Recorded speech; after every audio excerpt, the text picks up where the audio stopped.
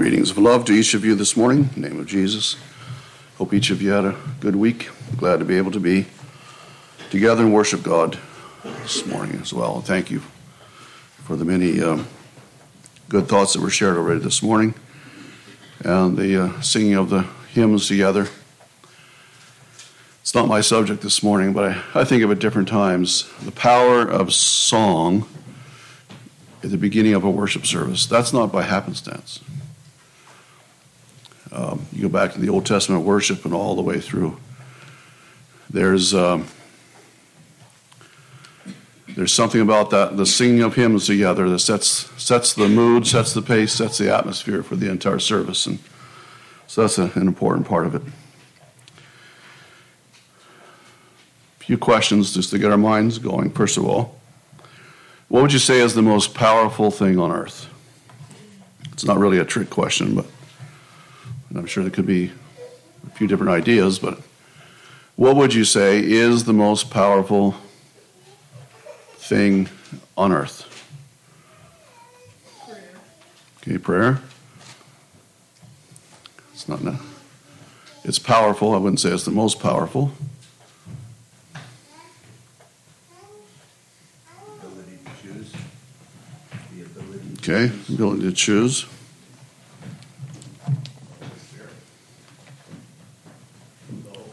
The Holy Spirit. Okay. Returning good for evil. Okay.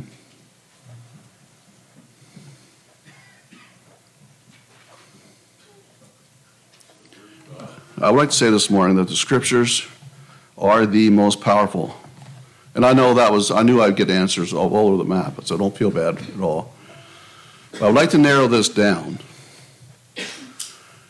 Because recently it was impressed on my mind again that we don't fully understand the power of the Scriptures that we have.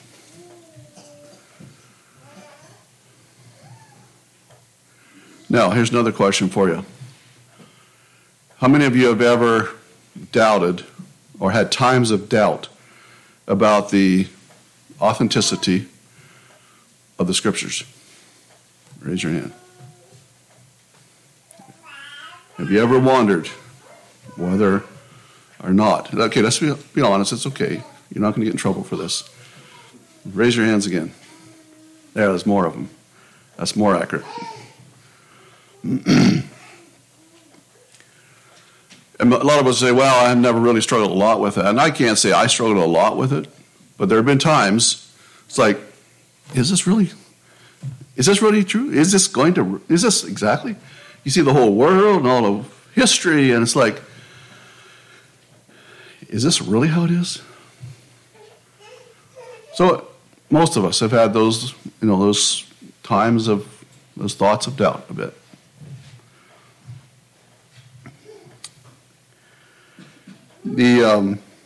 I'd like this morning to think about the power of the living word. It's a simple title, but I'd like to explore some of these scriptures again. Very familiar scriptures, but try to come at it from a little different angle this morning to help us to understand the power of the living word. And we use these terms that the word of God is alive. We talk about that, the living word. We use these terms of what do they really mean, and do we really believe and understand them as the Scripture portrays that to us. Now, here's another question for you. Have you ever, this isn't so much the doubt part of the issue, but have you ever wondered about the effect of the Scriptures on your own heart? All right, so we hear teaching, and young people too here this morning, your parents tell you need to read your Bible. Preachers tell you that, a lot of us are raised knowing that it's a good idea. You should read your Bible every day. Study the Scriptures, all those things. And how is it then that at times, well, I should ask you as a question. Have you ever at times then wondered, what does it do for me? Have you ever read the Bible and it's just, you read the Scripture in the morning, it's like checking off the box. I did that. I'm good for the day. and then stop and wonder, did it do anything for me? Have you ever had that question? You read the Bible and you do it, it doesn't seem alive. There's times we read it and we know it's alive, we feel it. But we can go through sort of like times like that where it's like, yes, I did it because I know it's the right thing to do, but go away wondering what it did for us. We'd like to look at that a little bit as well. Now, the importance of this, I guess, is in this question, and that is, how do I know the Scriptures are the living Word of God? How do we know that? And this time this morning, we're only going to brush the surface. There's so many other things that we could look at, but just to get our minds going, I think the importance of this is spelled out for us in the Scriptures when we think about the deception of the last days. And Jesus made it very clear that there's a mass majority of people, even religious and so-called even Christian people, that are going to be deceived in the last days, and they're not going to make it. And those who make it are going to be the minority. And so we could ask the question, with all the deception around us. Somebody was talking the other day. I didn't see it or anything, but I think it was a football kickoff or something, that some woman preacher used the Bible as the opening kickoff of the game. Can you imagine that? Actually, literally kicking a Bible to open a football game. That's way out there, you say. But you just think about the spiritual deception of the last days and what all is going to be involved in that and how that will affect us, is affecting us. All right, let's turn to a very familiar scripture. This is where we're going to start. Hebrews 4. We could all probably say these two verses by memory. Hebrews 4, 12, and 13.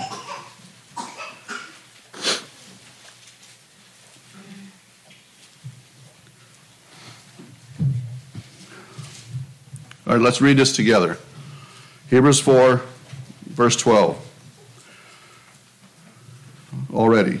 For the word of God is quick and powerful and sharper than any two-edged sword, piercing even to the dividing asunder of soul and spirit and of the joints and marrow, and is a discerner of the thoughts and intents of the heart. Neither is there any creature that is not manifest in his sight, but all things are naked and open unto the eyes of him with whom we have to do. We're going to be zigzagging in and out of this scripture a few times in the message. I would like to start, first of all, with the fact that the Bible, this living word, bears the image of a divine author. It bears the image of a divine author. This not only is the premise for the power of the living word, but also the authority of the living word. It is God's own words. It's God's own words. It'd be no different than if I would hold this Bible and God would have literally wrote these words with his finger.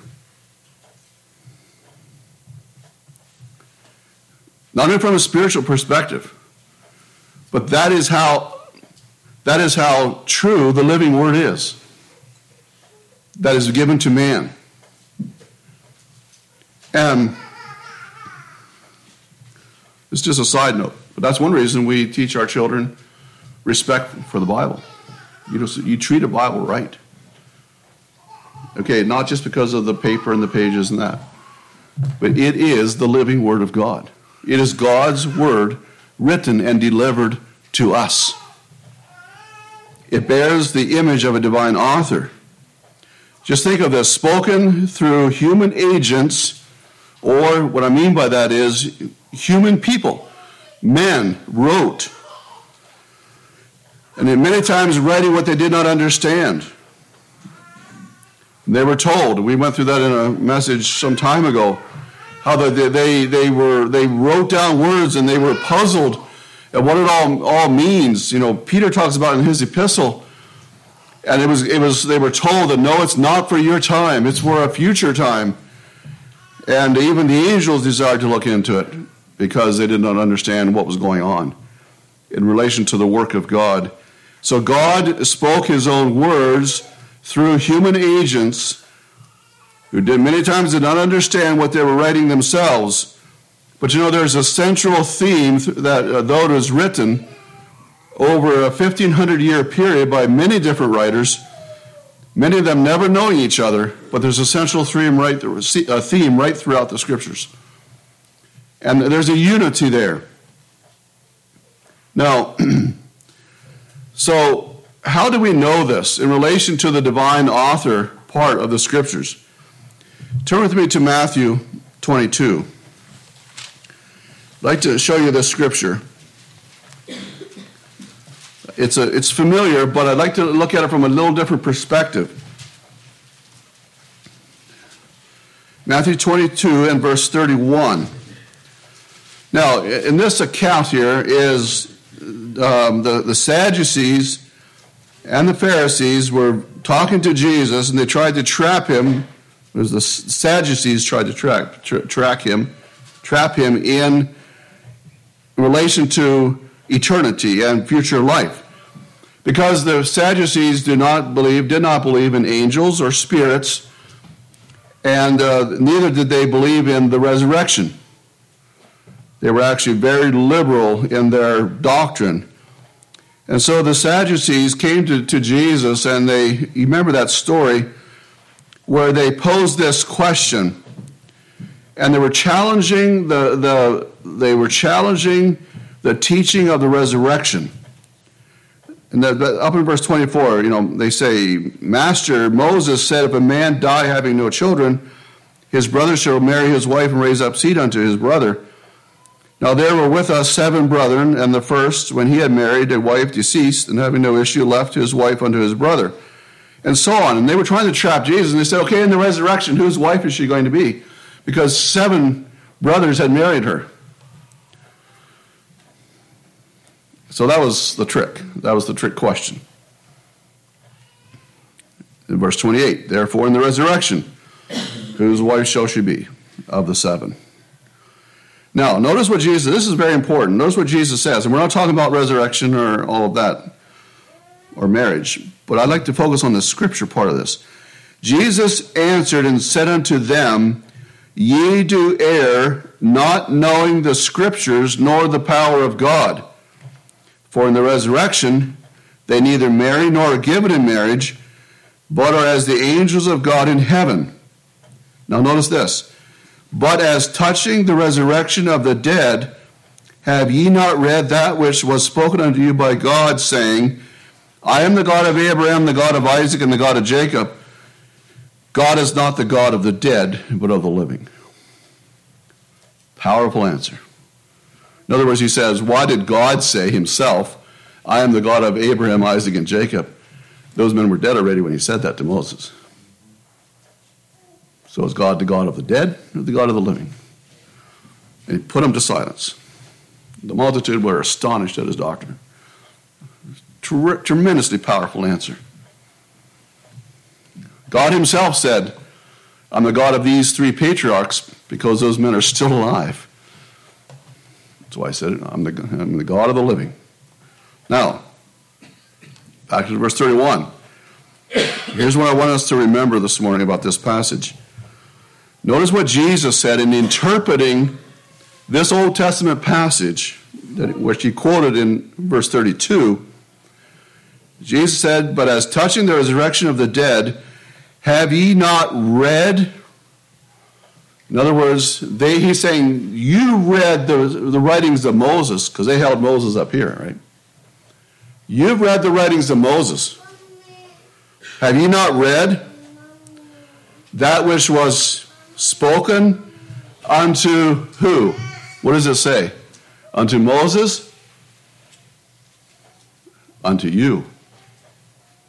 Jesus here took this Old Testament account of God speaking directly to Moses in saying that I am the God of Abraham, Isaac, and Jacob. And he took that and said it wasn't just, he didn't even say it was written to Moses. He said it was written to you. To you. That is the authority and power of even the Old Testament. And so Jesus didn't say, Moses was told this by God, and you should believe it. He said, no, God told you this, and you had it to read, and you did not believe it. I believe the greatest authority in interpreting the Scriptures is when they are interpreted by God himself. And if you want an interesting Bible study, go through the Scriptures in the New Testament and notice how many times Old Testament Scriptures are interpreted by the New Testament. And so we can look and say, well, what does the prophet Joel mean when he's talking about the sun being darkened and the moon not giving its light? When you read that from the prophet Joel, what does that mean? Or was it the prophet Hosea? I didn't have this in my notes. The prophet Hosea. He talked about the tabernacle of David, which has fallen down, and it's going to be rebuilt.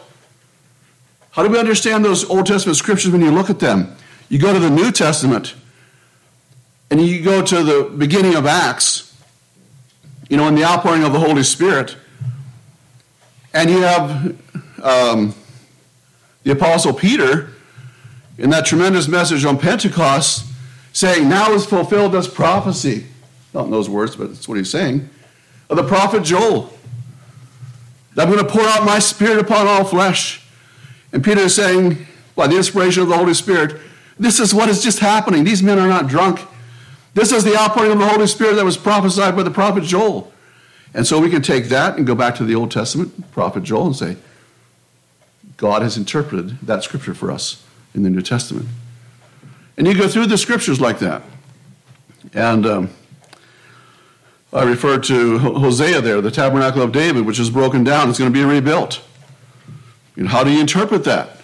Well, you go to Acts 15, and you have the apostles interpreting that scripture for us in the building of the church. And so what I mean by that is, the authority of God comes through in his own interpretation of his scriptures. You go through all the messianic prophecies related to Christ, and over again you see that. The New Testament interprets the work of God. And so it's interesting, back to this scripture here, where Jesus said that scripture, that was the word of God that he told you. Yes, it was written by Moses, probably 14 centuries before that. But Jesus said, you had the words of God, you read that and did not believe it. Now, another thing that sometimes causes doubt or struggle, and that is, some will say, skeptics will say, well, but how would God use faulty, sinful men to write his words? This is a major stumbling block for a lot of people. They say, okay, well, you say it's inspired of God, but he used men. And so an atheist will say, well, it's just the writings of men. Have you ever heard that? Somebody tell you that? I've heard that. It's just the writings of men. How do you answer that? Maybe sometimes it's part of a seed of doubt that can creep into our own minds. And sometimes we do it to ourselves. And this is just a side note, and I thought of this in relation to this message. Sometimes we say, well, Paul is writing, or, Peter is writing. And it's okay, we can do that. But let's not just characterize it only as the writings of men. God says through the Apostle Peter, this is the truth, see? So let's just keep that clear, even though we do that. And talk about the letters or the writings of, that men penned, but it is the Word of God, and so let's not degrade it to simply the writings of men. Now, people will say that. How do you answer that? Maybe you have a thought. What scripture would you turn to? And of course, that's tough because you're turning to the scriptures to refute the error against the scriptures. This is something that I came across this week. I don't think I've ever used this before. But turn with me to Psalm 12. This is an interesting one.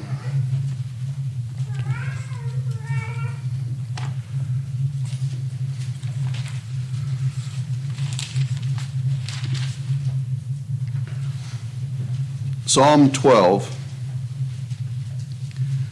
is a psalm of David.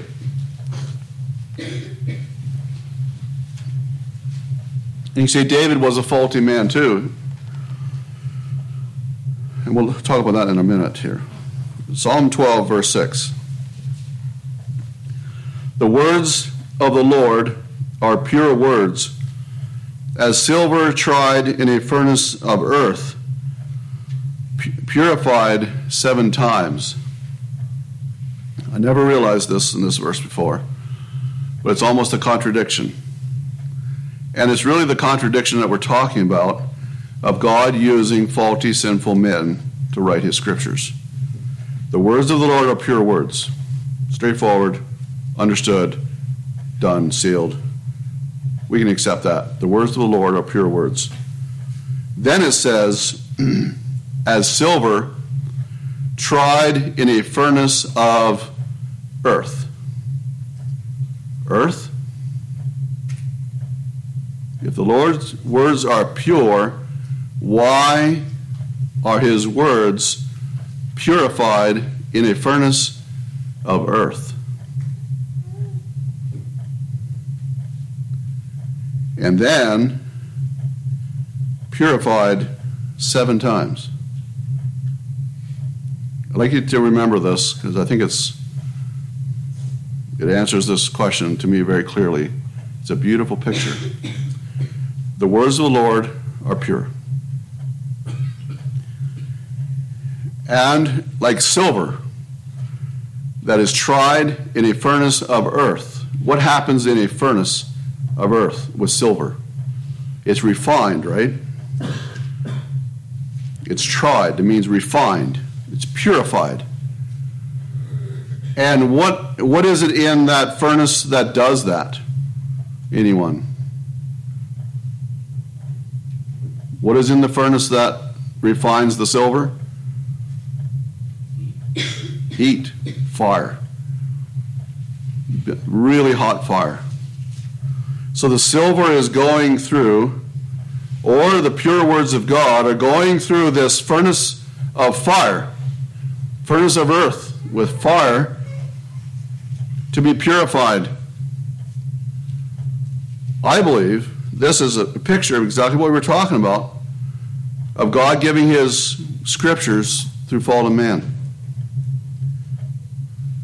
I believe that the words of the Lord are pure. They were given, they were breathed, they were given to the apostles and others, the writers of Scripture, were given through the Holy Spirit. They were God-breathed, as the Apostle Peter says, and they wrote them down. The furnace of earth, I believe, is the humanity, the earthen people, you could say, that God used to write the Scriptures. The fire of the furnace is the Holy Spirit, because we know the Holy Spirit was involved in the giving of the Scriptures.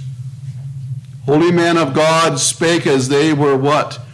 Moved. And that word moved there means carried along as they wrote the words of God. So the Holy Spirit, in those faulty, sinful writers of Scripture, the Holy Spirit, the fire of the Holy Spirit within, kept those words purified right through that human agency, and those scriptures came out through that human agency 7 times more pure than in the beginning. That's the picture I see in relation to the Word of God coming to a fallen writer, a fallen person, fallen man, writing them down, which means that's why we believe that the scriptures are inerrant in the original writings. In other words, without error. Because they came through that furnace of Holy Spirit fire. And when that ink met the paper, that ink was applied to the paper, it was pure words, purified to the perfection of the number 7. Now, what that means is, there'll be other illustrations, but don't ever be deceived by those who say that they are just the writings of men. And there's all kinds of variations of that. Some saying, well, some of it I can accept as the inspired word of God, but some of it is just the writings of men. Or they'll say, I'll just accept the words of Jesus, we have in the Gospels, but reject the apostles as the writings of men. You can't do that. Do you know that the New Jerusalem, the holy city, is laid upon the foundation of what? The apostles and the prophets. The apostles, the 12 apostles, are there pictured as part of the foundation of the New Jerusalem. They are foundational in the scriptures. God chose them to be the foundation of his church. And their writings have all the authority of God. So that's why we must accept the scriptures as God gives them to us. All right. The scriptures possess divine life. The word there in Hebrews is quick or alive. It not only has the idea of being alive, but also the thought of able to impart life. And every child of God here this morning, as we understand this personally, how that the Word of God is alive, never out of date, always speaks to the needs of every generation. And the fact that so many people throughout history have tried to destroy the Scriptures is nothing more than a validation of that they are afraid of it because of its power. It's illegal to have a Bible in North Korea. You can go to jail or be executed for having a Bible in the house. Why are those regimes so desperate to get rid of the Bible? Because they recognize that it's a powerful book. And they will not be able to control the people that follow this book. They will not be able to dictate to them what they want and their beliefs about atheism if these people have the book. And so they tried to destroy it. And so that is really just a validation, confirmation of the power of the Scriptures. And so the Word of God gives life in a very spiritual way. How many times have we gone to the Scriptures in times of trial or discouragement, and it has breathed life into us? It has given us that encouragement. This divine life that it contains gives it an immortality that man has yet to find in seeking, the eternal aspect of existence. The Scriptures are never dead or powerless. They're always active and always producing an effect in man. And so the Scriptures possess divine power. Flowing from the divine life of Scripture is divine power. This power of Scripture is beyond description. We must most times see its effect, not necessarily it as a tangible thing, of course, but there's the effect of it. It has the power to awaken a sleeping conscience. It has the power to alarm the deep fears in man. It has power to give cleansing to the penitent. It has power to guide the true seeker into truth. It has power to soothe and give balm to troubled hearts. It has power to sanctify the saint, body, soul, and spirit. It has power to lay bare all the secrets of the heart. It has power and can cause the sinner to stand condemned, trembling and quaking before a righteous God. And so this morning, you with me, I believe, have felt this power if you know the Lord Jesus and have experienced his saving grace. Jesus also used only the sword of the Spirit, the word of God, as it were, when confronting the devil. And again, you're familiar with these scriptures. We're not going to turn to them. In Matthew 4, where Jesus there confronted the devil in the three temptations, the three main temptations of life. And every time he used the scriptures, it is written. It is written. It is written. Jesus knew the power of the scriptures, and he used that a lot in his teaching. We read one of those scriptures, at least one of them, where he would he talked about there to the Sadducees about what God had told Moses.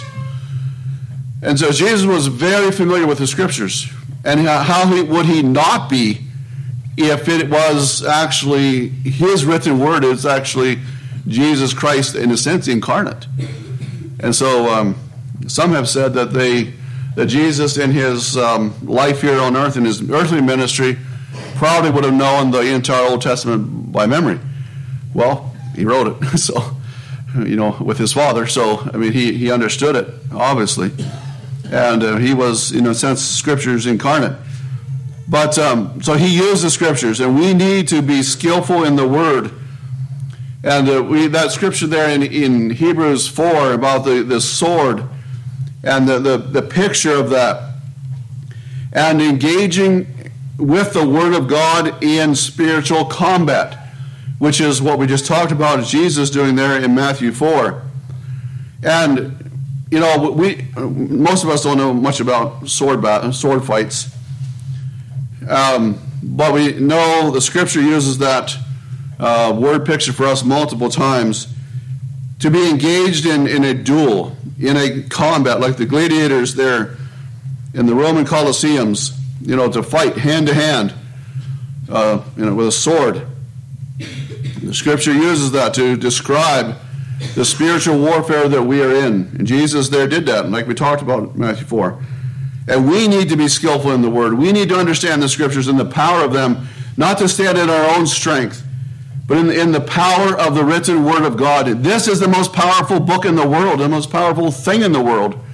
And when we use it in spiritual warfare, there is way more power than any of our words or our deeds or what we try to comprehend and do. So when we may be tempted, I'll just give you some practical illustrations.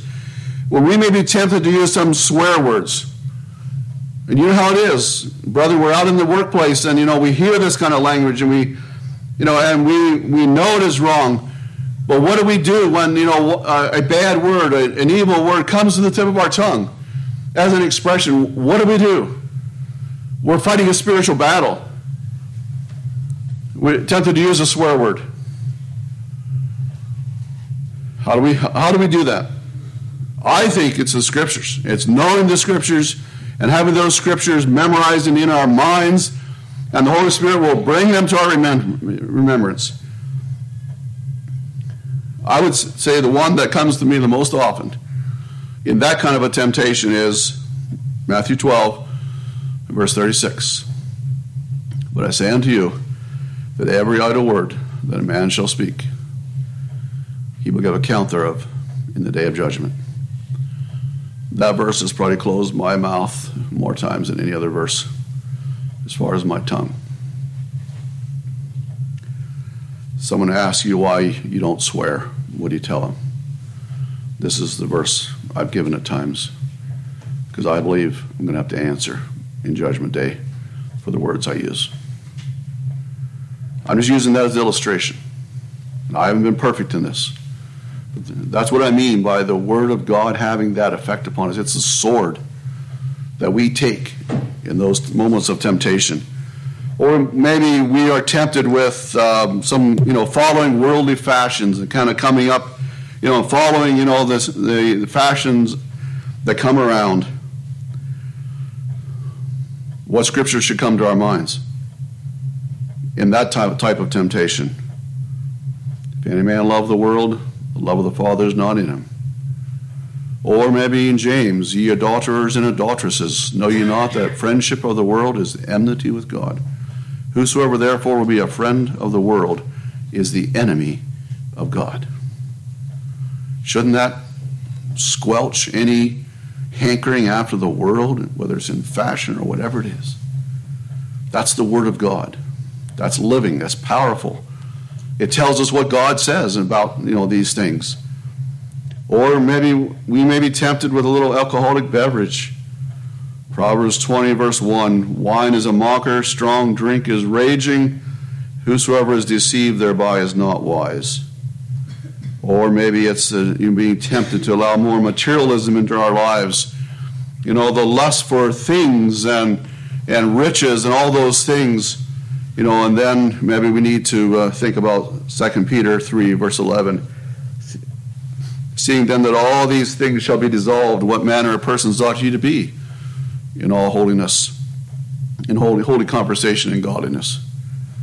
You see, that's the scriptures in our minds, in our hearts. That's why the psalmist said, thy word have I hid in my heart that I might not sin against thee. In the time of temptation, in the time of spiritual warfare, in the struggle against sin in our lives, brothers and sisters, we need the living power of the word.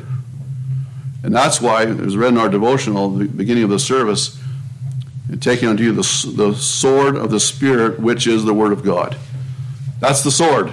That's offense. That's battle. Yes, it's defense, but I believe it's offense to deal with the temptations that come to us. We could go to talk about a lot of others, pride and versus humility and a lot of things, just a whole list. But those are the things that they need to have in our hearts. The scriptures possess supernatural spiritual insight. That verse there in Hebrews, sharper than a two-edged sword. The Roman swords were two-edged, the ones they used in gladiator combat, man to man, sword to sword. They were a weapon of choice because of their penetrating ability and could cut both directions. And the scriptures are likened to that in various places. There where Stephen was before the Sanhedrin court, and they were challenging him, and he gave the truth directly to them. It says there that they were cut to the heart, and that's the power of the scriptures. The God of the Bible understands our hearts, the heart of every man and woman, far above our understanding. And I know we believe that, we say that, we can't hide anything from God. But do we really, really believe that? I mean, do we really understand that? Apart from God and His Word, man will always go far afield in any attempt to understand his own character, his own heart. The Scriptures have the ability to penetrate the heart. Even the hardest heart is affected by the power of the Scriptures. Just being here this morning, listening to the Scriptures, whether given in the devotional, the Sunday school lesson, or whatever it is, the preaching of the Word here, that Word is having effect on us. You don't sit here and hear this without it pushing you one way or the other. It'll push you toward softness of heart and humility, a desire to serve God more faithfully, or it's going to push you toward hardness of heart if we reject it and turn against it. That's a sobering thing. That's the power of the Scriptures is living. It will force men to a decision one way or the other. And the other interesting thing is, in relation to penetrating the hardest heart, I just heard of a story just this week about a man who was involved. He grew up in South Africa. He was quite educated, became a philosopher. And in his philosophical studies, he decided to study the Scriptures, study the Bible, in order to prove from a philosophical standpoint that there was an error. The man has been a preacher now for, I think, over 40 years, touching lives, preaching the new birth, preaching the Scriptures, power of the Scriptures for over 40 years. He said, I just never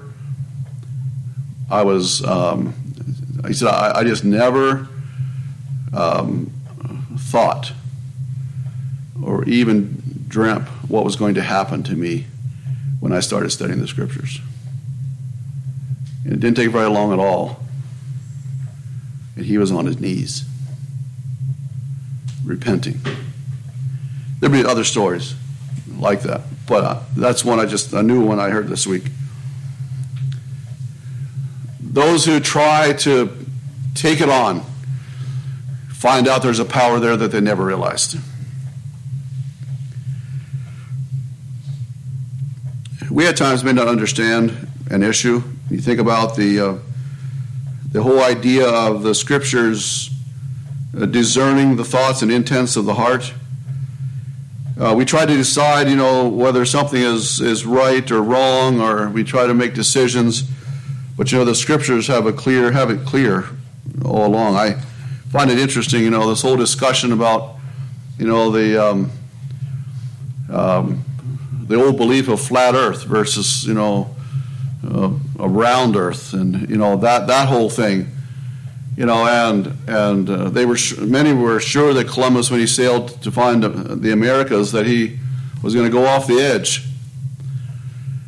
And that was a common belief back then. Still, a few people around that believe that. But the Bible made that clear all along. It's just that was clear.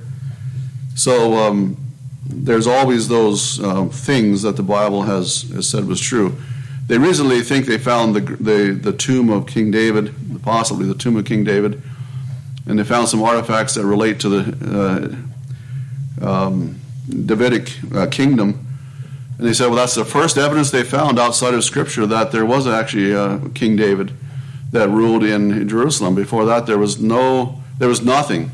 And so a lot of the scholars did not believe it was true because it was only the Bible that said it. Isn't that interesting? The Bible had it right all along. And they just hadn't found the evidence, what they thought was evidence yet. Anyway, there'd be a lot of things like that.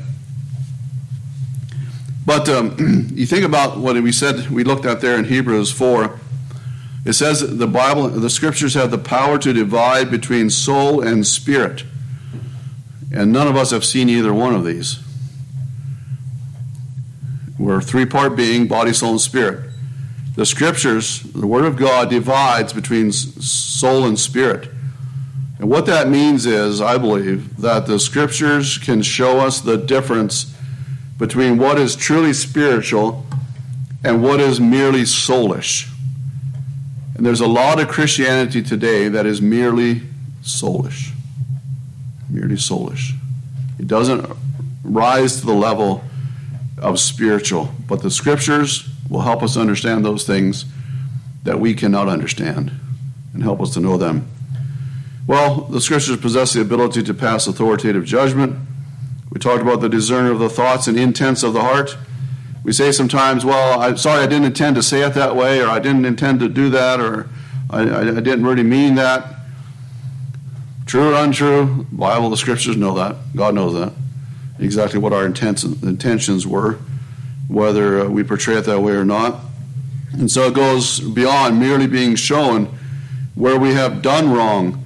It shows us the intentions of our heart. It is examined. And so that is the power of the Scriptures. And another thing I'd like for us to remember here this morning in relation to the Scriptures, and this was, I guess, somewhat of a new idea to me. It's not original with me. But we need to remember that when I read the Bible is reading you or me. That's because the Bible is the living Word of God. We read the Bible, but as we read the Bible is reading us.